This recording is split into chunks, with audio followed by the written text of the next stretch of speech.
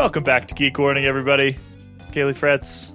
It's the week of March 28th. We've got a whole bunch of fantastic tech news to talk about with you all today. We're going to talk Taipei Cycle Show. We're going to talk about Ronan's favorite topic in the whole world, which is what if there was no tech at all?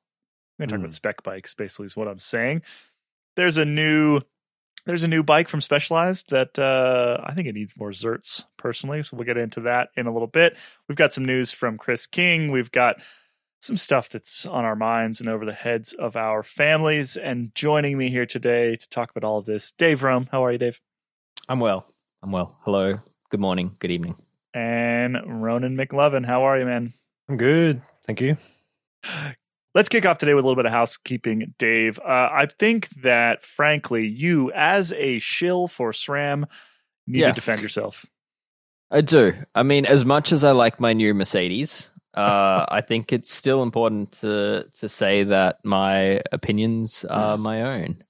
And really what this is just, I guess, because I was positive about the new SRAM, and I should know better than to be positive about a new product. But how dare you? How dare I? But yeah, I guess some people are skeptical over, I guess, our agenda. And yeah, I mean, the whole business mission of us is to be independent. And occasionally we will be positive about new things when they deserve to have positivity around them. And I think it's just important to say that our job is to give an opinion based on a background of knowledge and information, and that opinion might not always align with your opinion. And it's good to have opinions of others and to potentially take it on board of people that have used those products. So yeah, I think that's just something I wanted to get off my chest. I think the other thing that is important to remember is that continuous negativity doesn't equate to credibility. So and I think that's something that the internet has become can be quite a negative place about, and especially on YouTube, the ones that are the most negative seem to be the most credible, and I would argue that that's not necessarily always the case. That consistently shitting on things doesn't necessarily mean that you're that's more credible than someone that can explain why a product is good or when it's bad. So yeah, we will call out products when they're bad. We will call out negatives in products when they exist, as I did on that SRAM stuff. But at the same time, if we genuinely love something and we genuinely think it's a step forward, or we think it's the way the industry is going, we're going to tell you. Dave, I don't know how to break this to you gently, so I'm just going to go ahead and say it, but we can't have conspiracy theories if we don't have negativity on the internet. So it's true. There's just no other way of saying that. So just as long as you know that. The other thing that you kind of skipped across there was, and the reason I'm sort of liking your opinion on this, on that particular review, was actually you had the stuff in your hands, which is kind of a big deal also. So the opinion you had was formed with writing this new group set. Yes. Yeah. And that's, I guess, the one argument that I guess most people pointed to as to why the product was a design failure was based on a YouTuber who hadn't actually held the product in their hand and hadn't worked on it. And they've since come out with a corrections video. So it's, I think it's just something to keep in mind that we're here trying to do the best job we can. And not everyone's going to agree with our opinions, but they are honest. They're our honest opinions. Stop being mean to Dave, internet. Yeah, that was fine. I kid. You can be mean. I don't mind. Like, yeah, if you truly don't agree with my opinion, let me know. I'm happy to take that on board as well.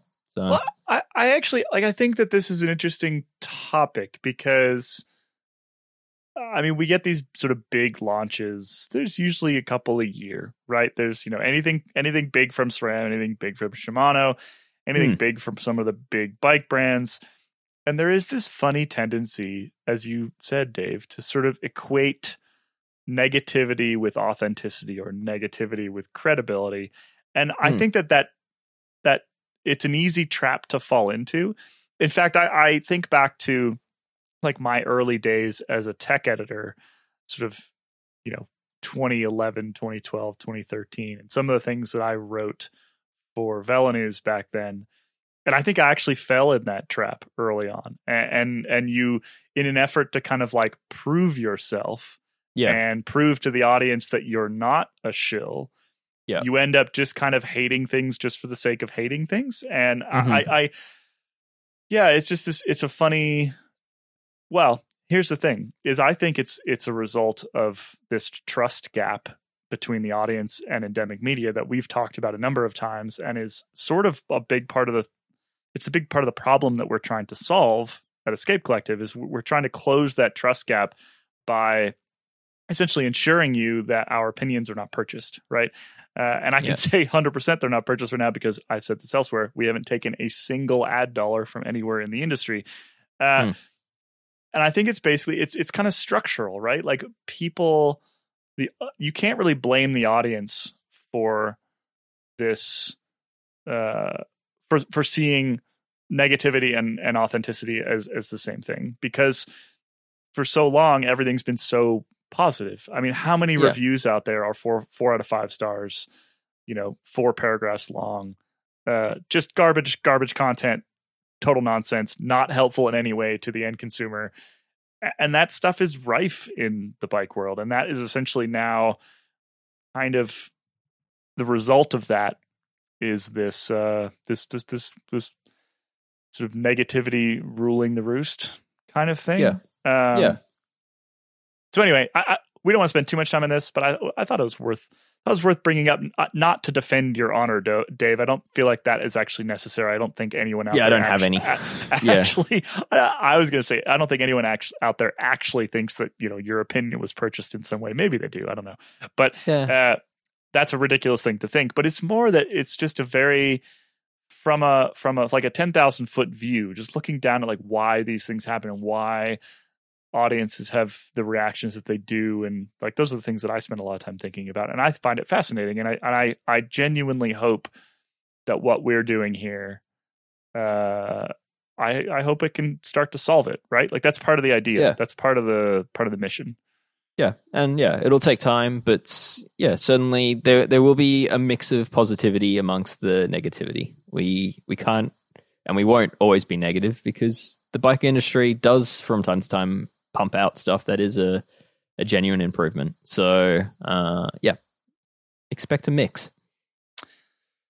Things that are good are still good. Well, let's stop talking about ourselves. We spent enough time talking about ourselves. I will end that segment with $150 chains are an insult to cyclists all over the world, and I hate it. So there you go. There's our bit of negativity. So that was going to be for on my mind this week. I've come around, having seen the Australian pricing on that chain and how it compares to Shimano and Campagnolo. I have come around to changing my mind, because I kind of defended it last week, saying it's very durable. And while there's truth to that, I've mainly come around to the fact that at nearly 2.5 times the price of a 12-speed Dura-Ace chain, in an Australian retail sense, like from an Australian consumer point of view, it's absurdly overpriced. There we go, Dave. So see how easy that is. See how easy. Just let the hate flow. I think it's much easier that way if we just decide that everything sucks and go with that. But for the record, I did call that out in my review. I said that, as a drivetrain, it's cheaper than the old one, but as replacement wear parts is that's where they've raised the prices. So I did call it out. So we're just it's just dawning on me how much. It's expensive. It's absurd. $150 chains. It's an absurdity. Like, could you just laugh at it? I guess. I mean, it's a completely ridiculous thing. Anyway, I'm moving us on from this particular topic. Let's go on. We're moving on. Very sad news, which is the founder of DeRosa, Mr. DeRosa himself, passed away. I think it was over the weekend. He was 89 years old. Absolute legend of frame building, built frames for Eddie Merckx and many other huge names in bike racing history. And that brand DeRosa has definitely, it's been sort of passed around a little bit in recent years, but still exists. And just a sad thing that somebody who kind of defined the racing bicycle for a couple decades there, helped define the racing bicycle for a couple decades there, is no longer with us. So yeah, to friends and family and anybody who rides a DeRosa, we're very sorry today. Yeah, and I think it's worth noting that the company will continue under Hugo's sons, who apparently have been at the helm of that company since the 70s. So still remains in the family. Which is fantastic. Let's move on to the Taipei Cycle Show. So this just went down, obviously, in Taipei. Dave, you have had some folks send over some interesting things. We should say we weren't there. We weren't really a company fast enough to get anybody to the Taipei Cycle Show. But No. we've had some sneaky moles looking around at the Cycle Show. What have they dug up?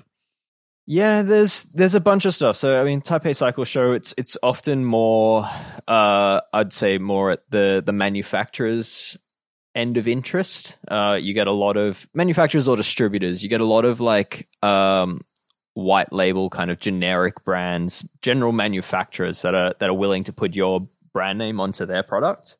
So it's often a lot of walking around a huge show with a lot of interesting products that look familiar from other brands, but without that brand on it. But amongst all that, you do also get some pretty big brands that are there showing off their latest and greatest stuff. So, amongst that, as actually seen on Pink Bike, FSA have new headsets, which they've basically got this huge range of various different headsets for internal cable routing. But they've also done some headsets for mountain bikes with like reach adjustment, which is something we've seen in the downhill world done before, normally with custom headsets using like custom Chris King headsets and a few other bits and pieces. So you can actually adjust the reach of your frame, assuming you have a large enough head tube to use such a headset in. There's damping headsets, which is a similar idea to like the Visco set that we've seen from Cane Creek before. And they've even got like a self-centering headset where it basically brings the handlebars back to center. So that one's really designed around like a cargo bike use. But there's just a lot of interesting developments in the headset world, and FSA seems to be really pushing forward in a big way. They've even got solutions for some of the more common integrated headset designs from like Trek and I'm struggling to remember others at the moment. But yeah, the frames that are sort of using their own integrated top caps that sit in line with aerodynamically shaped top tubes. FSA are starting to offer a range of those as well. So there's a lot of headsets happening. There's perhaps the biggest news from the mountain bike side of things was TRP released a 12-speed mechanical drivetrain, which looks pretty cool, actually. Wasn't it on the same day as the SRAM stuff? Yep. Oops. Yep.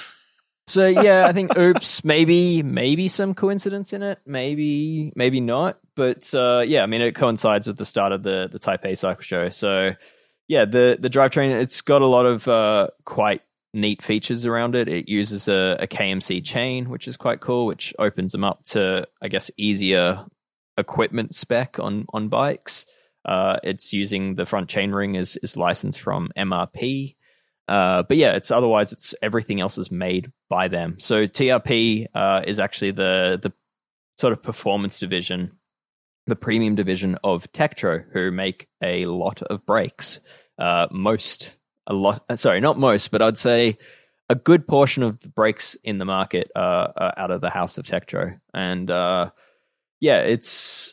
it's an interesting product, this. It's 10 to 52 tooth cassette. It uses a lot of existing fitments, such as like a micro spline, free hub body, 30 millimeter bottom bracket standard. It will fit a regular mountain bike. And yeah, it seems like a pretty nice drivetrain, actually. It's got some really cool features that have been developed for athletes like Aaron Gwynn on the downhill circuit. It's just sort of occurred to me that if the big two start to step away from high-end mechanical groups, that does leave a space in the market for folks who does. want that sort of thing. And is that what we're seeing here? Yeah, I think so. I think there's sort of like almost a vacuum for this sort of product. And there's certainly competitors coming into the space. And dare I say that TRP is probably, or Tektro is probably one of the better placed ones to fill that void. Simply because, I mean, they're an enormous OE supplier for brakes that they've got those contracts in place. They've got the reputation for being able to supply quality, trustworthy parts. So for me, it makes sense that they're trying to get into this spot. And from what I've read so far about this drivetrain, I haven't used it yet, but what I've read is it sounds like they've done a pretty good job with it. So certainly one to watch for. And yeah, I think PRP, I wouldn't be surprised if the Tektro division is working on more affordable drivetrains as well. It seems like something that they're investing in, and for me, that's quite exciting. There's a new KMC chain as well. No, it was just like the one thing that caught my eye from the Taipei show was this. Actually, it won an award at the show. If you want to place any value in that or whatever, but it's a new KMC Racing Duo chainring and 12-speed chain combination, which has this new unique tooth profile from KFC that's said to better cradle the chain rollers for the KFC. We got some Kentucky Fried Chicken up in here. Pretty sure I said KMC, but I am a bit hungry, so I might have said KFC. over this not so great Zoom connection, it certainly sounded like you said KFC to me. Anyway, sorry, I didn't mean to interrupt, except I kind of did. Continue. Well, yeah, that's pretty much all there is to it. There's like so little information on this at the moment. There was some line that I seen in the linked to the award that the new chainring and combo or chain combo won. It basically said that if I read it out, the exceptional component engagement enables a 5.2 watt energy saving, ability to ride 5% farther in the same time span. None of which sounds all that. I'm going to come out and say it. And KMC has had some overzealous claims in years past with some of their chains. That claim doesn't fill me with confidence that it was. I'm not sure if it was misquoted, or it wasn't from KMC. So I'm gonna reserve judgment on that one for the moment. Those two things don't make any sense anyway, because if it's a 5 watt savings and also a 5% savings, that means the entirety of the drag across the entire rest of the system is 100 watts. Or you're only riding at 100 watts, right? Maybe that's what they tested it at. I mean, I'm no math guru, but pretty sure that one doesn't add up. As I said, I'm reserving judgment on this. It's not even clear exactly. Is this road? Is it off road? What the only reason actually I know it's a 12-speed chain is because I was able to zoom in on the photo provided, and you can see 12 stamped on the outer links there. So caught my eye, but not rushing out to buy one. There was other KMC news you were going to touch on though, Dave. Yeah, the chain I saw was KMC have released a compatible chain, 11-speed chain that's optimized around that new Shimano Link drive, which is the whole technology base to the new Shimano Qs that we discussed a few weeks ago, which is kind of that 9, 10, and 11-speed entry-level group sets that all run that 11-speed chain. And KMC have created a chain that's specifically optimized around the shift ramps and the spacing of that. So that's probably a chain that we'll see a lot of specification in years moving forward, I'd imagine. Yeah, the other interesting thing from Taipei Show, I mean, KS, the company best known for their dropper seat post. If you've bought a mountain bike in the last few years, there's a high chance it might have come with a KS seat post. But they're getting into suspension forks, and they've got a gravel suspension fork, the GTC, which is 40 mil of travel, and seems to have some interesting high-end features, but is aiming to hit a price point around the $600 US mark. So I think that's interesting for anyone that actually finds suspension on gravel bikes interesting. And then last on the list is wireless droppers seem to be coming at a rapid pace. So from what I saw from coverage from the Taipei Cycle Show, KS, RST, TransX, and X-Fusion are all brands that aim to release wireless droppers in the next short while. And all of those brands are, I guess, more known as sort of OE, quite affordable brands. So that suggests to me that wireless dropper technology is not going to be kept for the likes of RockShox and Magura for all that much longer. Not excited about that. Yeah, I bought a Reverb for my hardtail, a Reverb Axis seat post, and I truly believe it is the best dropper post on the market, assuming you ignore what it weighs and what it costs. Right. But function-wise, it's incredible. And then the other benefit of it, like especially for a gravel bike is where I'm thinking for this stuff, wireless means you can actually remove the seat post and put in a rigid post. So you can kind of make your bike quite adaptable in that regard. So I think that's a benefit to the wireless droppers that is rarely acknowledged, I guess, is if you've got a bike that you like to use for various applications, it does open you up to that. But yeah, understood. It's more batteries on bikes and bikes should really have fewer batteries. So yeah. And just another thing to break, and they're also really expensive. So, I mean, if these newer options are less expensive, it's slightly more interesting to me. But yeah, you can get a pretty good dropper these days for like $200, and these things are all 3-4 times the cost of that. So, anyway, Ronan, you read something? Well, I was going to say something, but now I'm just going to say that every week I hear you talk about off-road stuff that you guys hate, and I just like.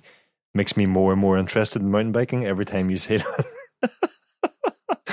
I don't know why you wouldn't want more batteries on. Like, more batteries is better. No, more batteries is worse. I know, but it's way worse. It's way. The general rule is just that Ronan's going to like things that I don't like. So I think the fact that I don't like all these things makes you very interested in mountain bike technology, which it's about right. Moving on. We had some other news out of Specialized this week. We're just going to touch on this one. The patent or something. I think it was the patent for this bike popped up months ago. It was a very strange looking frame. Turns out it's the new Cirrus, which is the.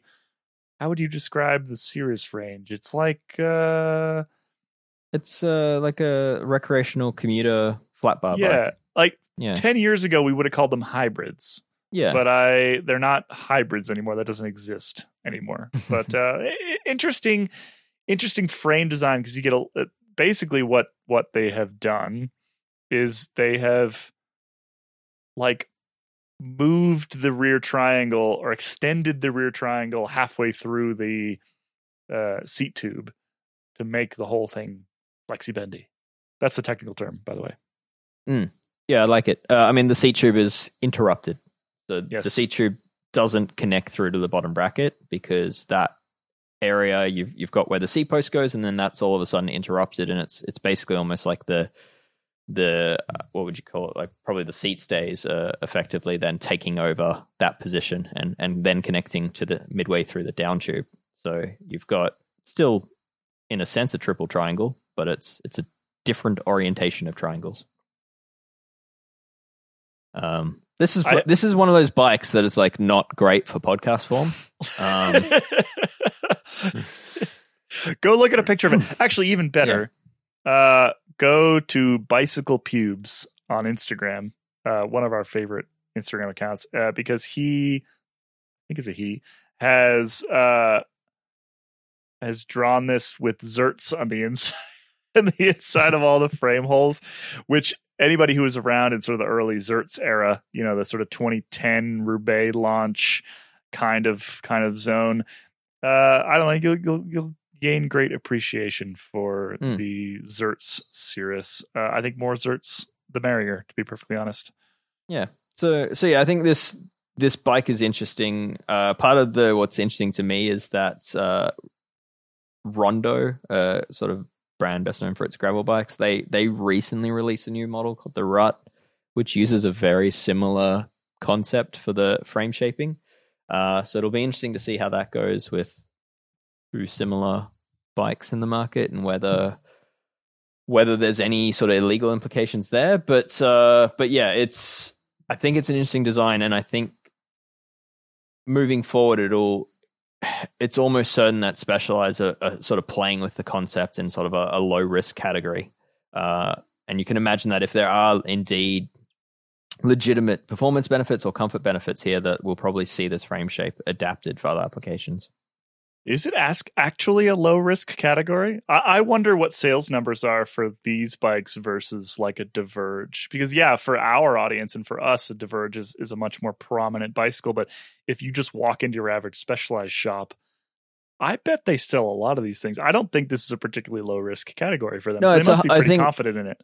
I think historically it's probably a high volume category, but like sort of low profit, I guess.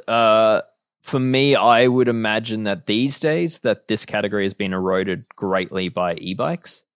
And I wouldn't imagine it's as high volume as it used to be.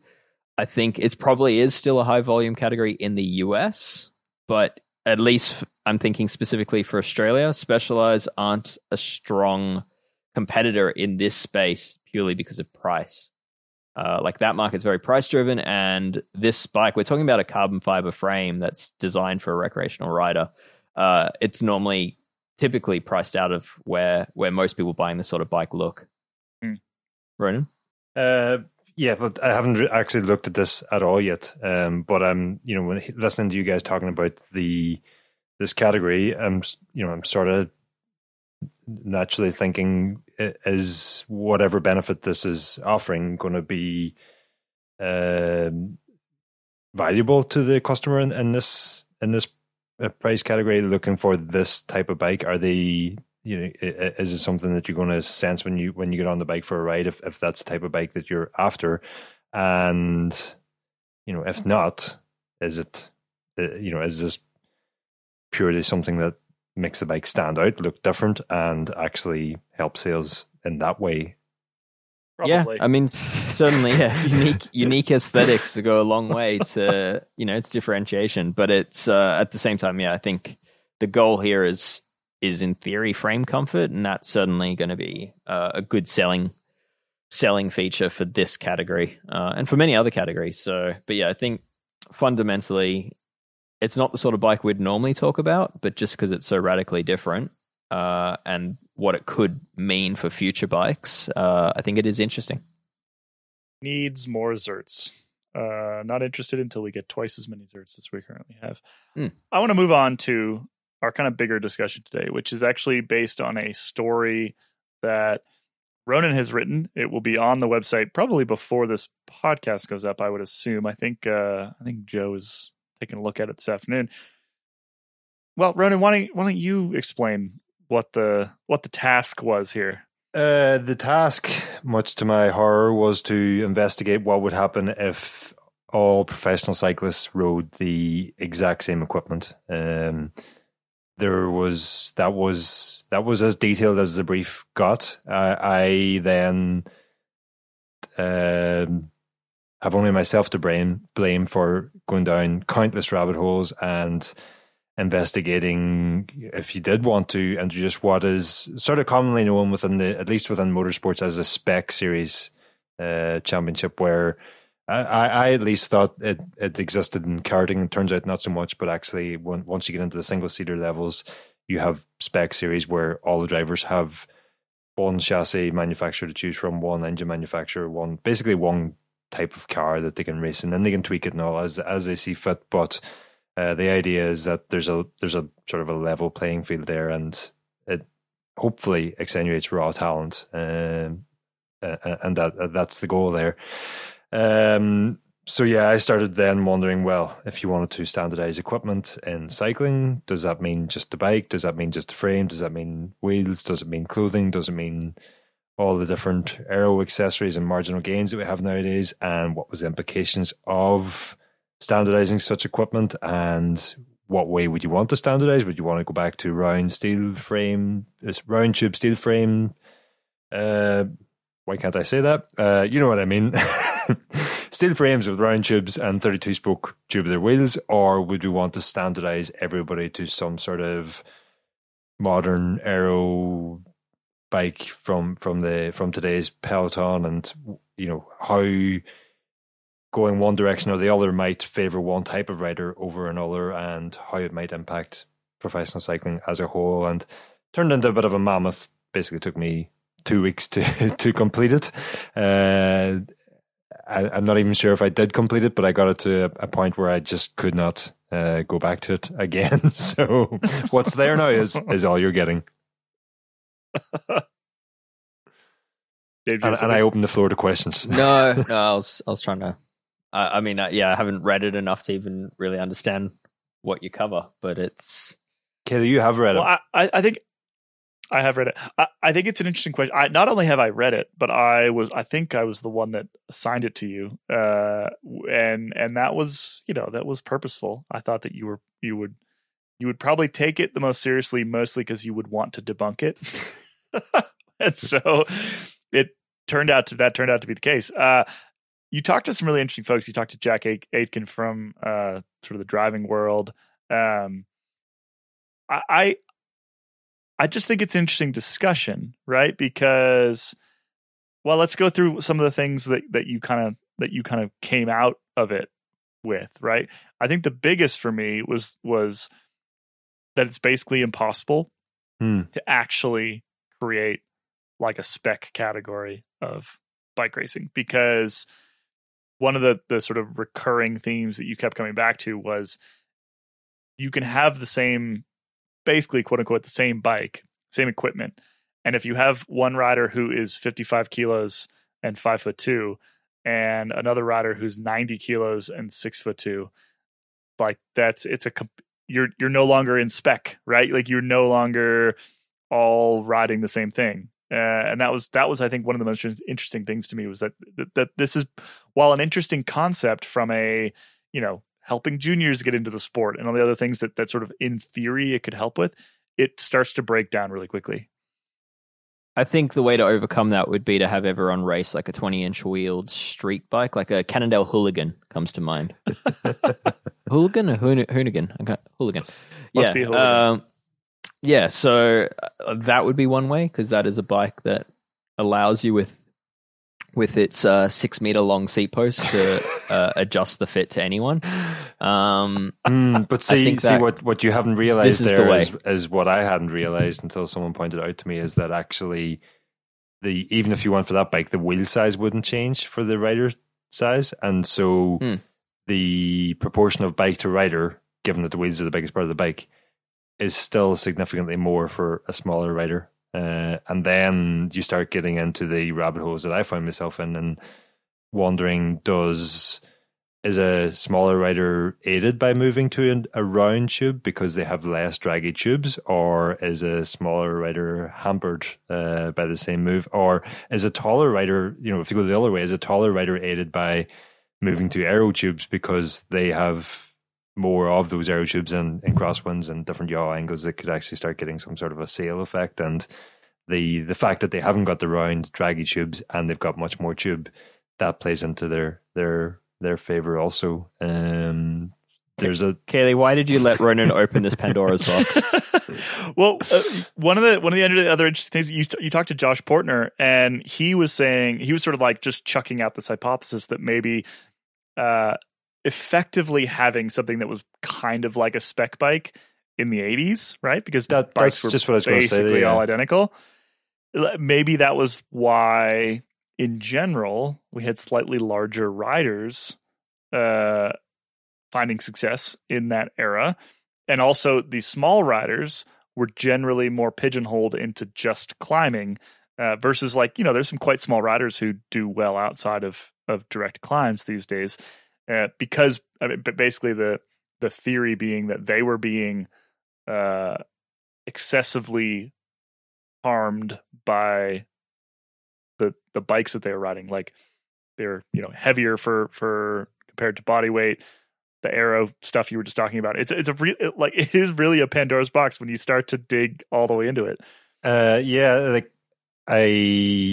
I think we had scheduled like a 15 or 20-minute call with Josh just to sort of run these questions by him, get his opinion on a couple of different things, and have a few quotes from him for the feature. And it was about 5 minutes into the conversation that I think we both realized he hadn't anticipated exactly how seriously I was taking this, and I won't say he was stumped by any of the questions, because he certainly provided plenty of interesting and thought-provoking answers there. But he certainly, he moved to another room, sat down, got out the spreadsheet, got out the calculator. He definitely had to go deeper than he was planning. And yeah, to that point, he then sort of came to the conclusion that you might see a return to, writers specializing in different disciplines and being pigeonholed into disciplines and sort of having their opportunities restricted. And the other thing that we sort of both agreed on was that actually, if we want to know what spec series bike racing would be like, at least in terms of aerodynamics and having heavy bikes, all we have to do is look at anything pre-Champs-Élysées 1989, because before that, apart from Moser's R record or something like that, they're for all intents and purposes, although the riders might have thought there was quite a lot of differences between their bikes back then, there really wasn't. Everybody was more or less on spec equipment. Obviously you would have geometry differences and stuff like that, but in terms of aerodynamics, everybody was on the same bike. I think the more nostalgic listeners out there might say that wouldn't be the worst thing in the world to go back to that era.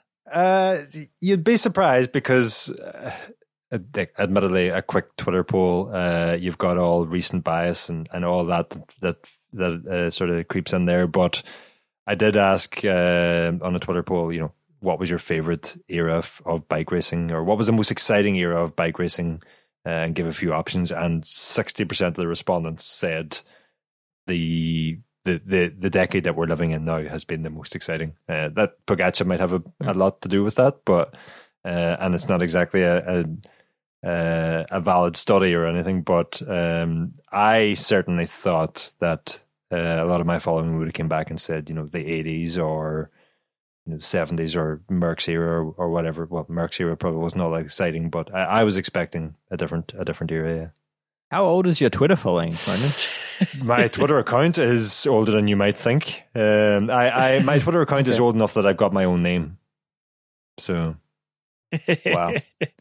I think, fundamentally, the big issue here is that the way the entire sport of cycling is funded. Yes. None of this is a reality. That was kind of the example in the article is just think about if every professional rider had to ride one of the Shimano or Mavic neutral service bikes, that would be fine, because everybody has a bike. They're all the same. They're all, they're fine bikes for racing on or whatever.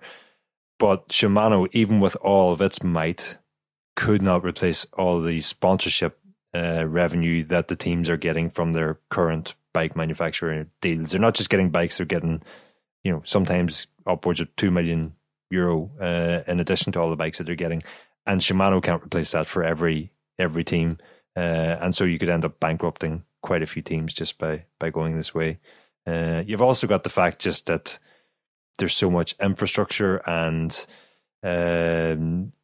business and bike shops, and if you want to go far enough, that's one of the beauties about cycling, but it's also one of the things that makes this impossible, is that the bike that the Tour de France winner is riding in July, you can walk into a bike shop and buy the same bike, and where spec series racing exists elsewhere, like Formula 4, Formula 3, Formula 2, and like the Volvo Great Ocean Race and those at least there is at least one sailing race that has a spec series. Also, you don't have people walking and buying these things, from local dealerships or whatever. That economy just doesn't exist. Yeah. You guys, are you familiar with Little 500? Only from you've mentioned a couple of times. From Breaking Away. You still haven't seen Breaking Away? You have to see Breaking Away. We're gonna watch it in Belgium next week. No, we're not.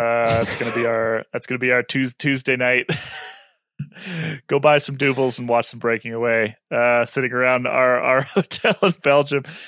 So Little Five is it's around a cinder track, and it's teams of 4, and it is a spec bike. It's like literally everyone gets the same Schwinn with a coaster brake and flat pedals, and you can't really adjust anything. I think you could maybe each team gets 2 bikes. Maybe you have like a tall one and a short one, basically. But basically, you gotta like pick who the bike fits and who the bike doesn't fit, and part of it is finding a team of people that are all similar size. And if you actually want sort of an example of what it looks like, that's what it looks like. Granted, it's for one race a year. It's a quite unique circumstance. But it is kind of cool from that perspective. Like, you end up with this situation where, you get kind of like cyclists, right, joining and doing this thing, but you also just get like all the fraternities and sororities have a team, and a lot of people do that bike race, and it's the only bike race that they'll ever do in their entire lives. They might become cycling fans. Like I covered this race in it was for Velo News, like 2017, 2018. And because a friend of mine had done it, and I went back with him, and I'm still in a chat group today with a bunch of those guys who are from this team, most of whom don't ride all that much anymore. If they do, then maybe they run a whole bunch or they ride a little bit. They're not like hardcore bike racers, right? And that event did make them into cyclists. They started as runners, they started in some other sport. They were just good athletes, and they found cycling through this particular thing. It didn't necessarily keep them around in the way that like we were kept around always. Some certainly were. But it's still an interesting idea from that perspective, I think. And you did, there's some quotes in there from Chad Cheney, who's a guy actually local to me, that talks about like the power of some sort of spec bike or cheap, consistently good bike for getting new folks into the sport. And I think that is the one area that is really worth discussing. I don't think pros on identical bikes helps anything, but I do think that that getting new riders on a bike that they just know is going to be good is a really interesting idea. I will say that those in the Little Five that have to ride the smaller bike that are that size, what I understand now is that they have been cheated. So I don't know if you want to tell them that or not, but really they never stood a chance. Anyway, they're on flat pedals with a coaster brake. I don't think that's aero is everything. The biggest problem. Aero is everything. No, what I was just going to say is there's actually a heck of a lot more in the article. So just listening to this segment does not cover it in its entirety. There was actually a couple of things that came up that potentially have a bit more opportunity in them. The likes of the Jack Aiken introduced me to balance of performance, something that's used in World Endurance Car Championship that maybe could work. And the other thing that came up was some sort of a aero equipment restriction where, I don't know, something along the lines of if you won the Tour de France last year, you're not allowed anything deeper than a 30 mil rim for the following year, and you're not allowed an aero frame. And that's funny. What, not to keep staying on this topic, but random thought I just had was, imagine if, and in line with what Kaylee was saying with making cycling more accessible, imagine if there was like a retail value cap on the bikes pros could ride. Like if every pro had to have a bike that retailed for 15 grand or under or something like that. I'll make it way more fun than that. Make it like $3,500. That would be hilarious. I'm just trying to think of a price point where Pinarello could still remain in the World Tour. Well, but like that would be a really interesting. I mean, that's an interesting story, right? Like, because that is, particularly if you put the number low enough, that's what we all did as amateurs, right? Where we were like, sitting around in college, I have $27 to my name. How do I make my aluminum crit bike faster? Right. Mm-hmm. I mean, that's where we all got our start. Because I think one of the primary points, and then the real thing that not that I really needed any convincing, but like the best argument against any of these spec bike things is the fact that tech is fun, Yeah. and the fact that doing these little upgrades and figuring out how to make your bike, whatever budget you're on, make your bike a little bit better is part of the fun. And that's one of the things that Chad Cheney said in this story, is that that includes juniors, because we had kind of posited like, okay, well, what if there's just spec bike for juniors because it would help kids get into the sport and whatever else. And he's like, nah, like 16-year-olds like tech just like the rest of us do, right? And they like that side of the sport, and it's equipment is such a huge part of cycling that taking that away, I think is to the detriment of the sport as a whole. Like for me, the actual thing that got me into cycling was just seeing some guy out riding a road bike with triangular handlebars on the front. Turned out to be time trial bars. That might explain a lot, but anyway, that so at a young age, tech and time trial had already gripped me. But I think it comes back to the same thing, Dave, and that I didn't include that a retail cap within the article, but I think it comes back to the same thing. And actually, like it or not, we the customer walking into local bike shops buying these bikes at ridiculous prices is the first of all, we're indirectly funding the pros who are riding these bikes, and part of the reason they're so ridiculously priced is because if Team Sky or Ineos, whatever they're called now, need 150 dogmas a year or whatever it might be, somebody has to pay for that, and so you might just indirectly have the same effect as sort of cancelling out all the manufacturers and all the innovation and marketing spend and sponsorship spend that they bring to the sport. The reason I wanted to answer that here is because I am not doing that article. Go check out the story that Ronan put together. It's up on escapecollective.cc right now. If you're not already a member, sign up. Come on now. You listen to this podcast all the time. You should definitely be a member of Escape Collective. So go do that. Kaylee, on that, this podcast we give out for free. For us, it's almost our promotional mechanism to get members to help fund our mission, in a sense. Yep. It's deeply cynical. It's the only reason we make it. We love making it, and I think it serves a role to entertain and inform people, but at the same time, I mean, we don't have advertising on here because in theory, we are the one that holds the advertising spot of this podcast, right? So for people listening, how much does it cost us to make each episode? Well, about an hour and a half of each of our time. We'll call it 2 hours of each of our time because there's some prep involved and then editing time. Hard costs on each episode is probably somewhere in the neighborhood of $500 to $700. Okay, which is really what? That's 5 memberships an episode. Yeah. Okay, there you go. So yeah, just food for thought. If you are listening and not a member, your membership does help make this podcast happen. Even if you consume nothing else, it makes this happen. Yeah. Okay, are you accounting for overtime, given that it's almost 10:30 at night? right now, and Kelly or Dave, I know it's Ronan, pretty early for this you. is cycling media. You'll get a branded bidon if you're lucky. That I should say that number is just not even back of the napkin math, just like back of my forehead math. But it's probably about that.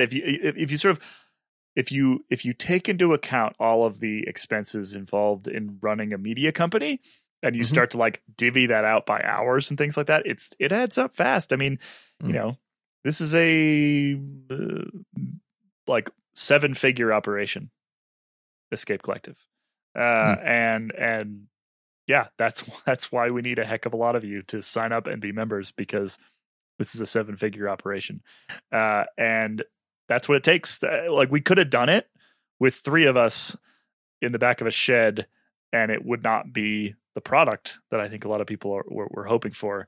We kind of went big, right? And we did that for a lot of reasons. One was to provide work for a lot of our friends and colleagues who no longer had it. But 2 is because I think there's sort of a minimum number of editors you need to have a truly viable product.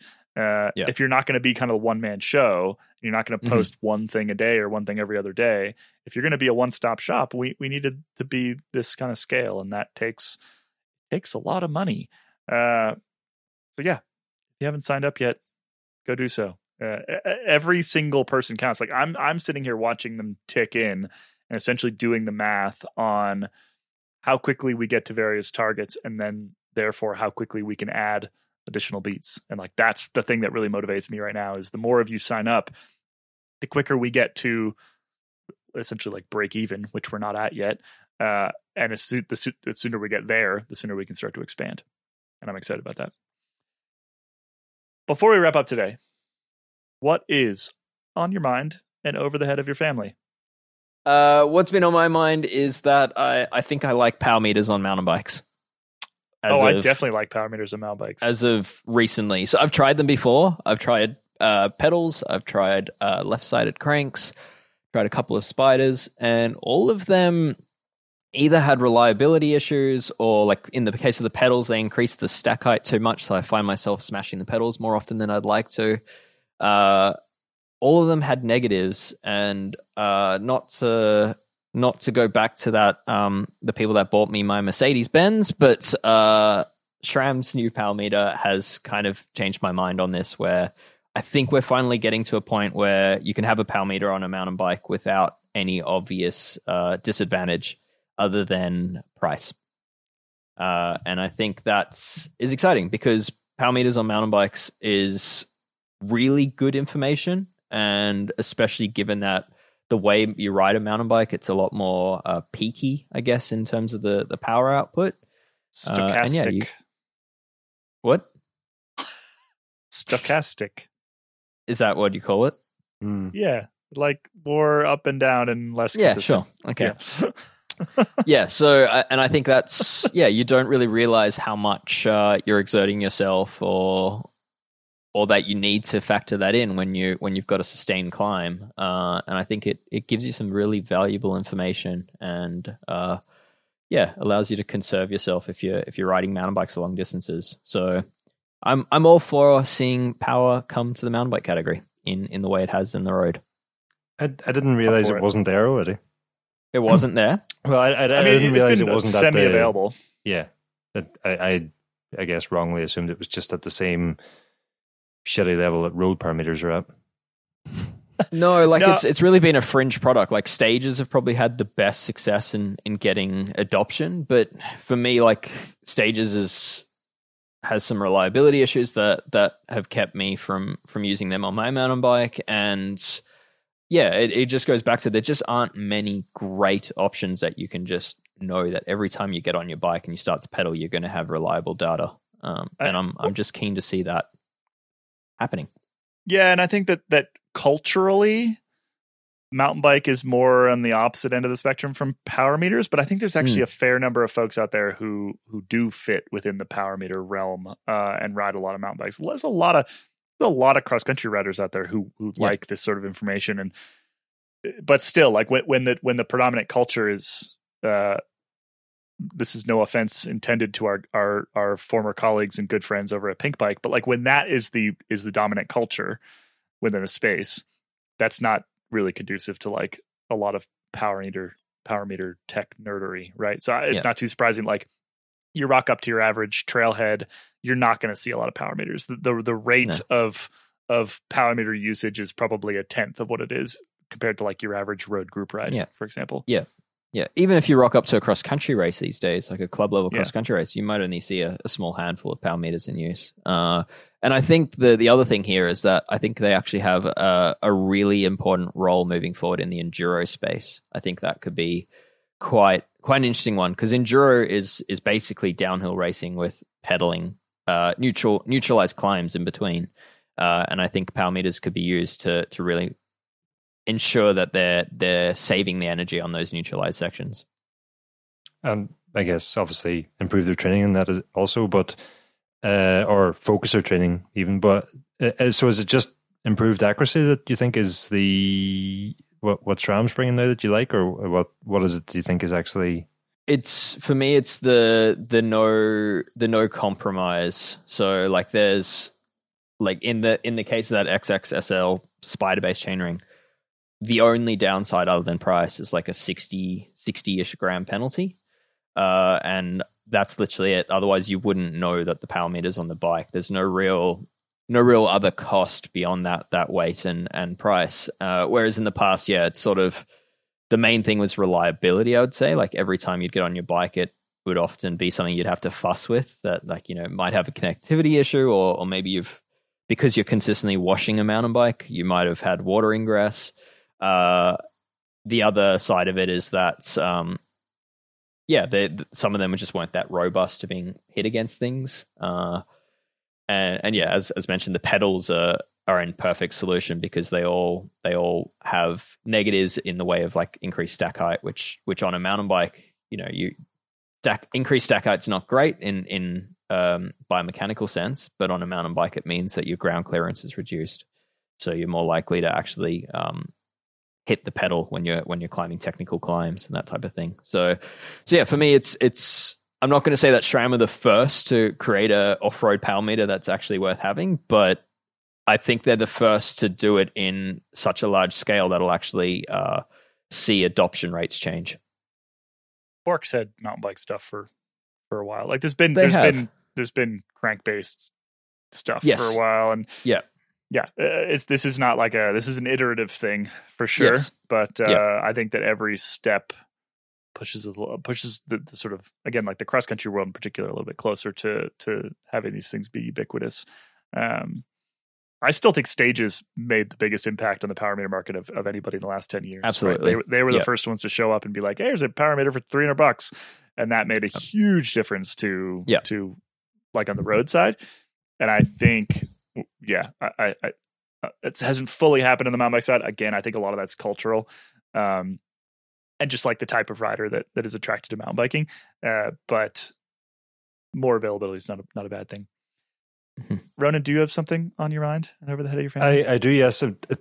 Since that conversation, I've had Training and Racing with a Power Meter book on my mind, because you used the word stochastic, and other than Matt Stevens, myself, and now you, I can't think of anybody else on the planet who's ever used that word. So you've put that book where I first read that word. You put that book back in my mind. The actual thing I was going to bring up here is what I'm going to call dumb gloves, because I believe, at least now that we're in the year 2023, and with all the technology that we have, and as far as we have evolved as a race, the fact that my glove still can't control my touchscreen phone is highly, highly, highly frustrating. And I know there are some gloves available that have like a magic finger in them or whatever that works with a touchscreen, but why is that just not all gloves? So like 10 years ago, I had a pair of gloves that was specifically designed to work with touchscreen. Why do I not just have that in all my gloves? I literally don't have a pair anymore that work, and so when I'm out on the bike, if I need to skip a song even or whatever with my phone, I have to take my gloves off. Like, come on, it's 2023. It's a good point. I mean, like first iPhone was what, 2007 release, and a pretty quick adoption after that. So it's a very good point that why after 15 years or more, why aren't our gloves working with the technology that everyone has? On that note, are there any gloves that you've had that with a smartphone touchscreen, little doohickey that actually works? Literally the only pair I've ever had was like a pair of North Face gloves that I got as a Christmas present from my sister in like 2010 when I first got an iPhone. And I said I don't have any gloves. I still have those gloves somewhere, but the magic thing has like worn off. It was like an application, and it's long since gone. But it just struck me that I've got quite a few pairs of gloves from quite a few different cycle clothing manufacturers, and none of them come with this feature as a standard, which it's kind of as necessary as grip is on a glove these days. Yeah, I have some from Sportful. I think they are. I'm pretty sure they're Sportful, that have like little stuff in the fingers, and they work great. Mm. Can you There you use go. your phone as well as if you were barehanded? I mean, no, because there's the end of the glove is fatter. You haven't got right? the dexterity. Yeah, the dexterity, but like I don't need No. to like type stuff. Mhm. I just need to like swipe open, turn the camera on, hit next in a song, whatever, right? I just need to stop spitting on my film to try and make it work. I mean, I think all you have to do is just a little like electrical. You just need to put like a little bit of metal filament in between the two, right? So can't be that difficult. Actually, the gloves I have that work the best for that are from Tracksmith, and they're running gloves. But they're also very thin, so not, and they're not like windproof or anything because they're running gloves. Actually, I cross country ski in them a fair amount when it's warm out, like warm being basically above freezing. Yeah, and they work. They're tight and they're not clunky, and they work like second skin. Basically, they're great. This is slightly borderline embarrassing to do in public because but this is kind of what like Siri and equivalent assistants are for. They can open the camera for you, and then you can use the side buttons on your phone. Then you have to talk to yourself. Yes. Yeah, I'm saying like it's it's probably something you want to do more on a solo mountain bike ride than in a road group, but it is an option. Have you ever tried it with an Irish accent, Dave? It doesn't work all that well. I'm going to try it later. Actually, I'll give it a go. We had some problems with our TV and broadband subscription recently, and they had to send a new set-top box, which came with new firmware updates and a new remote, which is absolutely garbage. Like I only thought the previous one was poorly designed, but this new iteration is just like the only good parts from the previous design have now gone, and what you're left with is a step back in time. Like the only thing it's missing is like a remote control with just two buttons that only do volume, and you have to like go to the TV to change the channel. Anyway, I'm getting slightly off topic. The point I was going to make was that when the engineer came out to fix the newly delivered but also newly broken set-top box, because it, like, of course it did, it failed within like 48 hours. I sort of, knowing that it wasn't the engineer's problem or the engineer's job or whatever, I was just sort of asking him this, and he's like, oh yeah, it's terrible, but what a lot of people don't realize is that you can talk to it. And I was like, let me stop you there. I am not talking to my remote control to tell it which TV channel I want. I refuse. You know what? The Wahoo watch connects to my phone and solves the next song problem. The next song problem isn't the biggest because most headphones will do it. The new Garmin 1040 also has that feature built into it where you can skip track, pause track, increase, decrease volume. Another thing that has a terrible touchscreen interface. Touchscreen seems to work everywhere else except for the section that is supposed to fix the problem with the touchscreen on your phone. I don't know why, but I just can't get the skip track or the volume to just work consistently on the 1040. It takes a lot of touching, especially when you're wearing gloves. But yeah, there are options at least for song music control. I'm glad we spent time for this. Good. Kaylee, what's on your mind? What's on my mind is I am trying to live Dave Rome's best life, and I thoroughly cleaned the whole drivetrain on my travel bike. Oh, I thought you were going to say you went out and bought some nice torque wrenches. I did not do that. I would never. I have a finely tuned hand torque wrench, and I've never broken anything. So thank you very much. No, I tore the drivetrain down and cleaned it all out, and it actually wasn't that bad because I had mostly been using like squirt on it, so wax based, just the bottle that I had. So yeah, cleaned it all off, and I went to try to apply. Ceramic Speed sent some of their, was it the UFO drip stuff? They sent a box over recently, and I was like, sweet. This comes highly recommended. I want to keep this thing clean. I'm headed to Belgium on Thursday. Went to try to put some on, and it was I was outside working in my backyard. It was probably 2 or 3 degrees and sunny. So not uncomfortable for me, but obviously the metal parts were quite chilly. Went to drip this lube on, and like basically like one link at a time, right? Trying to do it very carefully and very Dave Rome like. And I dropped it on the top, and it just froze immediately in like this sort of cone off the top of the chain. And then I went and Dave, you then informed me that the operating temperature of this lube is like some very narrow and extremely far from what I was. So it's not as bad. So this is version 2 drip wax, which I really like as a product. The first version, their original speed applicator lube, had a very, very narrow range. It basically had to be applied at room temperature. But this one, I'm just looked it up. It's 5 to 35 degrees Celsius is the operating temperature, which is not that narrow. It's just you need to be indoors when you're in Durango in the middle of winter. So it was probably close to 5. It was probably 3 or 4. And it definitely, I would say the way that bottle froze, or the way it didn't hit the chain, it's probably less than you thought it was. I bet the chain was colder. Yeah, it was in the shade prior. Oh. Yeah.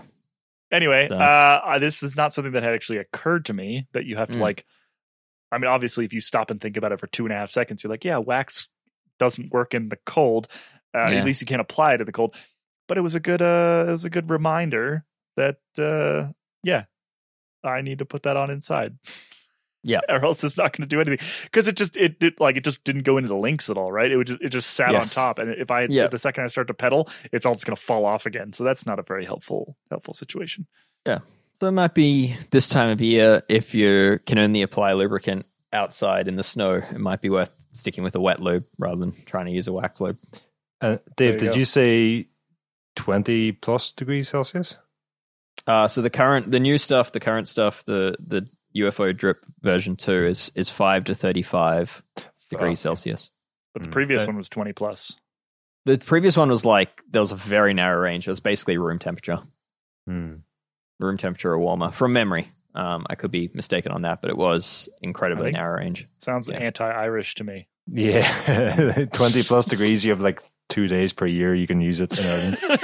Yeah, well, you better have stock up on those chains then. So well, the new one, 5 do a year's worth of chains on that one day. If the new one works above 5 degrees Celsius, we'll get 10 days of the year where we can use it. So that's improvement. So your TV doesn't understand what you're saying, and you can't even apply a chain lube. What? And my fingers don't work. Why would you?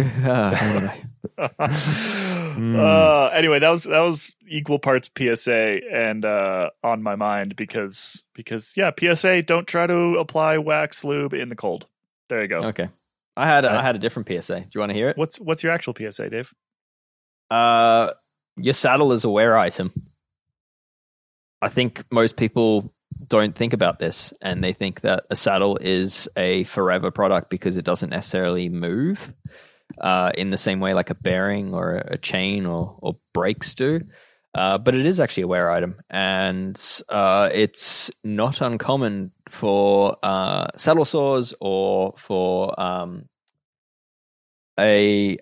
unbalance based injuries to appear based on saddle wear. So yeah, there's 2 common forms of saddle wear. That's shell based wear, so where the shell loses its rigidity and its structure and actually starts to flex too much, and what then happens is you end up sagging into the saddle and often placing all of the pressure on the front area that's actually reinforced by where the saddle rails join. That's bad news.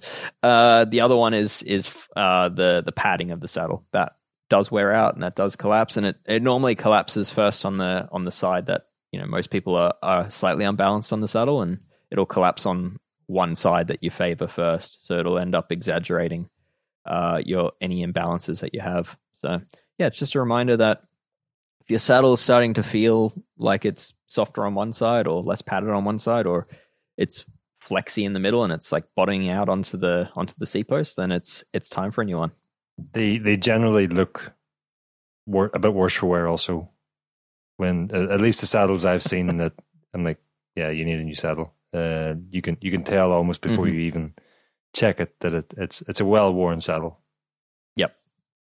So yeah. So visually, yeah, if it's looking all tatted and faded, then that's probably a sign that you've had your use out of it as well. But But yeah, it's more than cosmetics as to replace it. That's the PSA. There you go.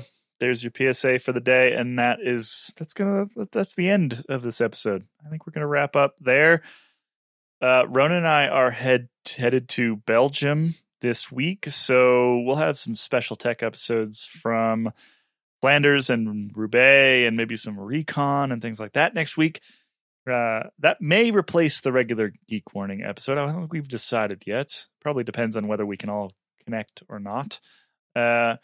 There may be a chance of having 2 separate episodes where another tech editor, part of the Escape Collective, he's quite new to the space, James Huang. Yeah, we've hired him. He's a rookie. We'll be training him up, Ronan and I, but might be coming back off his time off, and maybe James and I will connect, and yourself, Kaylee, and Ronan will connect separately, and we can have a podcast battle where we see whose episode's better. Well, I was going to share the operating temperature of honey, which is something I've just Googled. But if we're going to have a podcast battle next week, I'm going to keep that nugget of information. You want to keep that? That's not fair. Keeping people on the hook like that. Gotta save that one. All right, I'm calling it a day. Thanks for listening, everybody. We'll be back next week with 1, possibly 2, possibly 3 episodes. Nobody knows. But if you're subscribed, you'll get them all. All right. Thanks. Bye-bye. Yes.